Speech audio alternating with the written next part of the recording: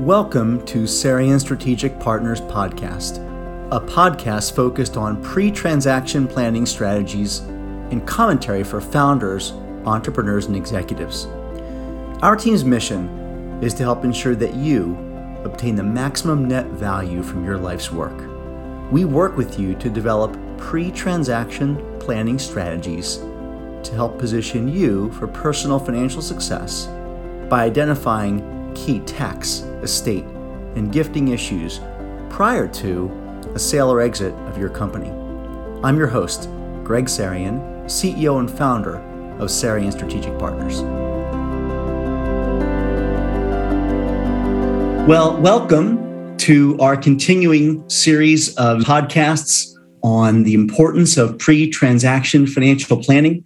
And I'm really excited about our topic today, and that is the importance of having a sound, solid business valuation in place as you're approaching the pre-transaction financial planning process. And what a treat today. We've got Scott Gabehart as our guest.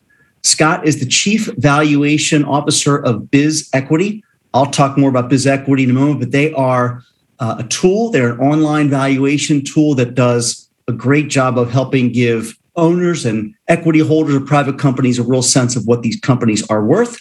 Scott is the author of the business valuation book, Proven Strategies for Maximizing the Value of Your Company.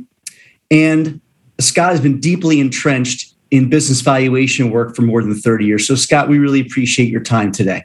Well, thank you. It's my pleasure to be here. So Scott, tell our listeners and viewers, what is the majority of your work like as Chief Valuation Officer at Biz Equity? Well, there's a variety of what you might consider primary roles. First of all, I co-founded the Biz Equity Business Valuation Institute, which is an online course for financial advisors specifically to basically learn how to walk the walk and talk the talk of business valuation and to essentially become a better advisor, a more proactive advisor. Sure. I'm also responsible for maintaining the online algorithm, which underlies the Biz Equity valuation output, the 29-page report with 4 estimates of value and around 15 KPIs. At the same time, I'm involved in a variety of offline or traditional types of appraisal work for various purposes. And then writing various white papers, depending on what's happening in the world. More than well-versed on this topic, Scott, from the perspective of a founder, an entrepreneur, what are the reasons for needing or wanting a business valuation? And are there different analyses that an owner or founder could choose from? Yeah, well, that's a great question. And in fact, the two questions are related, which is to say that the purpose for the valuation will, to a large extent, determine what type of report or analysis is most desirable or even required. So the reasons run the gamut from general planning and estate and gift tax planning to buying and selling a company outright to raising capital, obtaining bank loans, handling shareholder disputes, converting S corporations to C corporations, and so on. Again, depending on the purpose, the type of report will differ. And so specifically, for example, with respect to estate and gift tax planning, if the goal is to, let's say, institute some sort of trust mechanism and to gift shares into that trust and provide documentation to the IRS, the goal is basically to prepare what is considered a qualified appraisal and have that prepared by a qualified appraiser. And the IRS defines both of those terms, qualified appraisal, qualified appraisal. And the value of doing so is that submitting that qualified appraisal, the 3-year window of time begins after which the IRS can no longer challenge those results, which is to say that by submitting a qualified appraisal, you have met the adequate disclosure requirements of the IRS. But every purpose is different, and the Biz Equity Report itself is fantastic for all types of planning purposes, beginning the process of formulating an exit plan, for example. And beyond the Biz Equity Report, of course, there are other options that include obtaining the assistance of somebody like me to use the Biz Equity tool and go a bit further from there. And then you ultimately get back to the traditional options involving offline appraisals, which can either be some sort of summary variant or a full and formal appraisal. And of course, the cost will vary as you move up that spectrum. Now, in between the full and formal appraisal and the Biz Equity Report, there's another option that is formally known among appraisers as a calculation of value. We use the term valuation consulting analysis, and it's excellent for those times when the client wants to have a real warm and fuzzy feeling that they're getting the correct value for their company if they're selling or buying a business as well.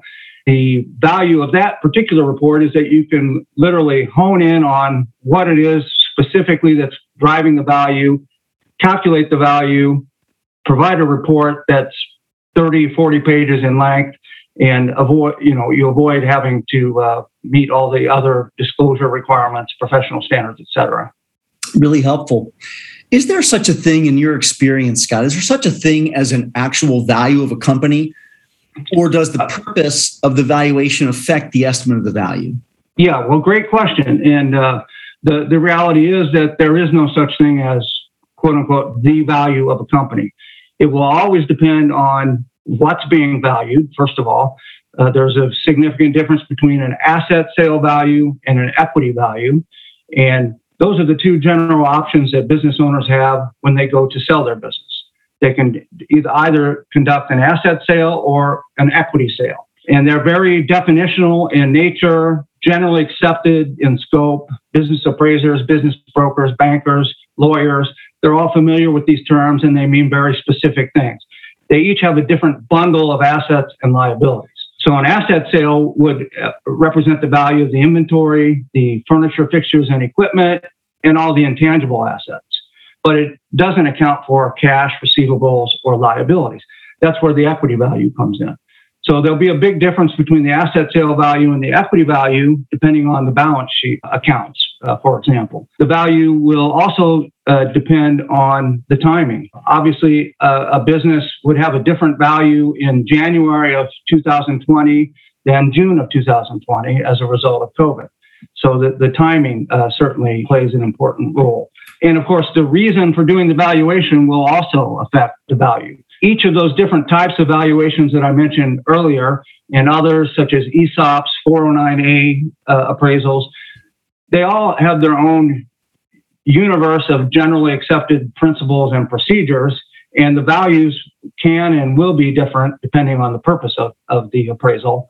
And then finally, it's just the nature of business valuation that you could hire 5 appraisers and give them the same set of facts, and you're going to come up with a range of values that will vary easily plus or minus 10% around the mean of those 5 estimates.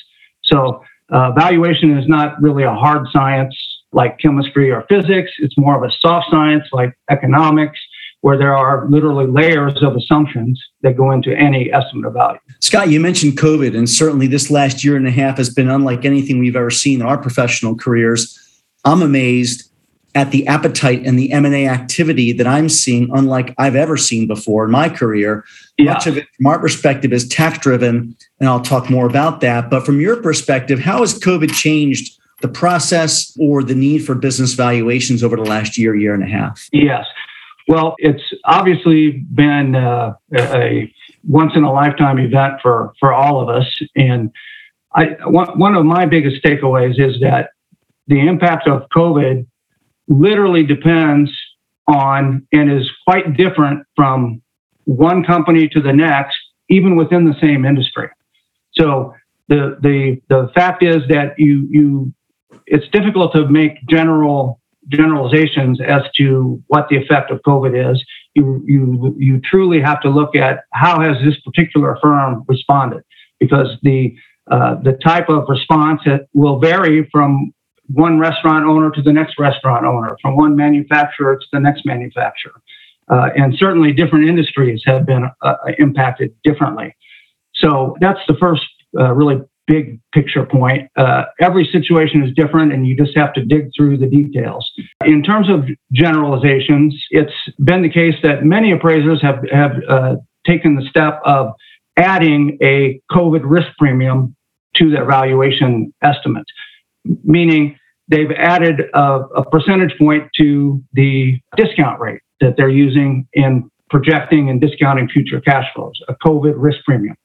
And for a typical small company, that 1% increase in the discount rate can affect the value by 7 or 8%. And then, of course, the forecasts that are used will be different depending on how the company's been affected by COVID. But you're absolutely right. There are many companies that have benefited from COVID, no question about it. Even firms in the hospitality industry. I'm doing an appraisal now for a short-term vacation rental company, and their revenues and profits this year are 50% what they were before COVID. Right. And a lot of that's kind of the catch up. People are traveling again and so on. But they're, every firm is different. Every industry is different. And then you can also get into issues such as what cash flow stream are you going to use to value the company? In some cases, it'll be optimal to just look at what was happening in the company right when COVID struck.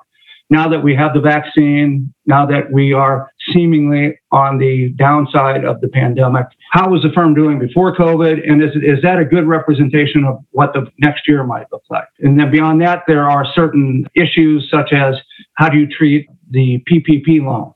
For most companies, they're being forgiven, which generally means that they can be removed from the balance sheet. However, many states are taxing that forgiveness of debt. But not all states. So again, every situation will be different. Very helpful, Scott. Thank you, Greg. I was wondering, from the perspective of a financial advisor, why do you feel that a business valuation is important with respect to personal planning, financial planning for business owners who are envisioning some sort of major event in the next 3 to 5 years? No, thank you, Scott. It's an important question, and it's important because so much of what we see when you work with a company, I'm sure you're looking at it at an entity level and trying to get a really key number for what the entity is worth as the entity considers a transaction. In our work, in our pre-transaction financial planning process, it's all about helping the founder, the entrepreneur, or the executive that owns a slice of a pre-sale company or pre-transaction company really get an understanding of what does that mean from perspective of their financial independence. Oftentimes, they put their life's work into building and growing this company, and our job is to help them understand what they need to take out of that transaction in order to be financially independent, and more importantly, stay financially independent. So What's the number? What is their number? And so the importance of a business valuation is that we can then use probability forecasting and look at potential different outcomes based on multiples, based on different EBITDA returns, and then help the founder really come up with some conclusions, which is, yes, this is a good number, and I'm okay if I transact this number today. But more importantly, if it's not the right number, they know that in advance and they can quantify it, and then they can go back to their team and say, what do we need to do? If we need to grow this another 5 or 10 or 15, 20%, what are the catalysts? What are the levers that we can pull? So it's hugely valuable from that personal planning perspective to get them to financial independence and keep them there. So really relevant when they begin to put together their estate plan. Right. You bring up an interesting point as to the distinction between the entity value and a minority interest value. From the perspective of the IRS, of course, when you're looking at those minority interests, you'll typically be dealing with a discount for lack of control and a discount for lack of marketability. which can cut the value by as much as 50% of what the pro rata value of the entity is. How do you use this process specifically with respect to estate and gift tax planning? Yeah, it's quite valuable because the whole point of an estate plan, as you know, Scott, in the work that you do, is to make sure there's a plan, a strategy, and a process so that your net worth, the assets of your life's work, reach the heirs of your choosing with minimal erosion from taxes. But if a founder and executive doesn't know what that number is and doesn't understand if that number, their ownership number, creates exposure to federal inheritance tax or is below that threshold, well, that's a really important consideration. Yes. If they're above that, then there's some trust strategies. So we've this year, as I said, have been extremely busy with pre-event planning and have done more spousal lifetime access trust or SLATs, grantor retained annuity trust or GRATs in an effort to begin to move some of the asset out of there for estate tax calculation and get some of the growth to occur outside of that. So it's important for valuing their net worth and really pegging their net worth. Also, Scott, we use it in helping the founders and executives put together buy-sell agreements. This is something that is often overlooked. Yeah, that's a big problem. And I see it frequently where they reach that point and the inevitable result often is litigation when there is no buy-sell agreement. That's right. And in order to properly fund it and properly account for it, know what it's worth. You have to know what you're protecting. And so in order to craft a properly documented and funded buy-sell agreement, you've got to know what you're trying to protect. So those are the reasons we use it with wealth transfer and estate planning.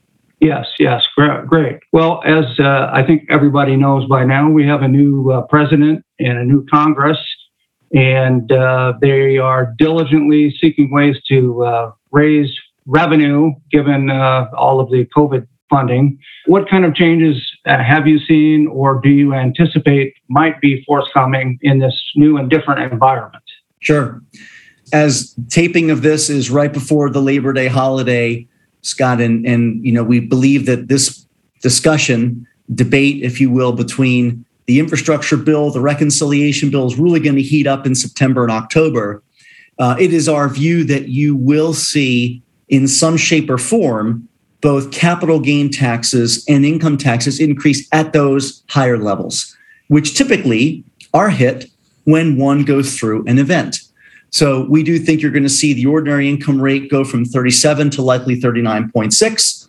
Capital gains, it's grayer at this point, but let's just use the example. If it goes up 10% and it goes from 20 to 22%, the point we're making to a founder or an executive is, think about what you need to do to drive your EBITDA, increase your EBITDA by 10%. What are the catalysts you need to put in place, the effort you need to put, the money you need to spend? So we're seeing a lot of founders, executives, owners who were considering selling in 22 and 23, selling in 21, recognizing what do they need to do to their EBITDA? What do they need to grow their bottom line to just to make up for the tax increase versus doing it today? So that's understanding number one is, if the capital gain rates go up, so does your net takeaway. What you're building has to go up as well. What's your feeling as to the probability of any change to the estate tax threshold? Is that likely to be changed? Yeah, I was going there next, Scott. You're right ahead of me. Okay. So it's interesting because most of what I'm reading is it's possible the estate tax thresholds go up in 22 with this change, with these potential changes. But remember, the estate tax threshold is set to change anyway. The tax cuts of 2017 expire at the end of 25. So the thresholds, which are now the $11.7 million, are set to go back down to around 5 or 6 million each at the end of 25 anyway. So a lot of what I'm reading is if it's too big of a political battle to move income, capital gain, and the estate tax thresholds, it's likely they're going to be left alone because they're going to drop, creating more exposure to tax anyway in just a few years. So we still think that gives founders, entrepreneurs, owners of private companies the ability to use these different trust strategies and gifting techniques now while there's still time before those changes occur. Yes, more. I would say more important than ever. Really. Yeah. Well, Scott, we really appreciate your time and thank all of you for carving some time out of your day to listen to us. And I want to put a plug in for your firm, BizEquity. Scott, we've been using this tool now. Our firm has entered into arrangement with BizEquity where we can now provide this analysis and this tool at no cost for founders, entrepreneurs, executives who really want to get a clean sense of what their company's worth. We've done several of them now, and results have been fantastic. We've got great reviews from our clients who said, you know what, the number's higher than I thought, or this is more detailed than I thought. So if you're looking, if you've been wondering, what's my company really worth? And, is it what I think it is? This tool with about an hour of your time and some data can give you a very clear picture of what the company's worth. So congratulations on what you've done, Scott. I think you're helping a lot of people. Yeah, well, thank you very much. It's been 15 years of hard work, but I'm proud of what we put together, and it essentially mimics what I'm doing offline. It quite credible, I would say. Great. Thank you, Scott. Thank you all for your time, and we'll look forward to our next podcast coming up soon. Sarian Strategic Partners is a group of investment professionals registered with Hightower Securities, LLC, member of FINRA and SIPC, and with Hightower Advisors, LLC, a registered investment advisor with the SEC. Securities are offered through Hightower Securities, LLC. Advisory services are offered through Hightower Advisors, LLC. This is not an offer to buy or sell securities. No investment process is free of risk, and there is no guarantee that the investment process or the investment opportunities referenced herein will be profitable. Past performance is not indicative of current or future performance and is not a guarantee. The investment opportunities referenced herein may not be suitable for all investors. All data and information referenced herein are from sources believed to be reliable. Any opinions, news, research, analyses, prices, or other information contained in this research is provided as general market commentary. It does not constitute investment advice. Sarian Strategic Partners and Hightower shall not in any way be liable for claims and make no expressed or implied representations or warranties as to the accuracy or completeness of the data or other information, or for statements or errors contained in or omissions from the obtained data and information referenced herein.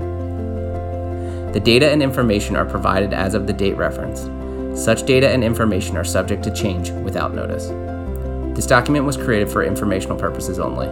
The opinions expressed are solely those of Sarian Strategic Partners and do not represent those of Hightower Advisors, LLC, or any of its affiliates.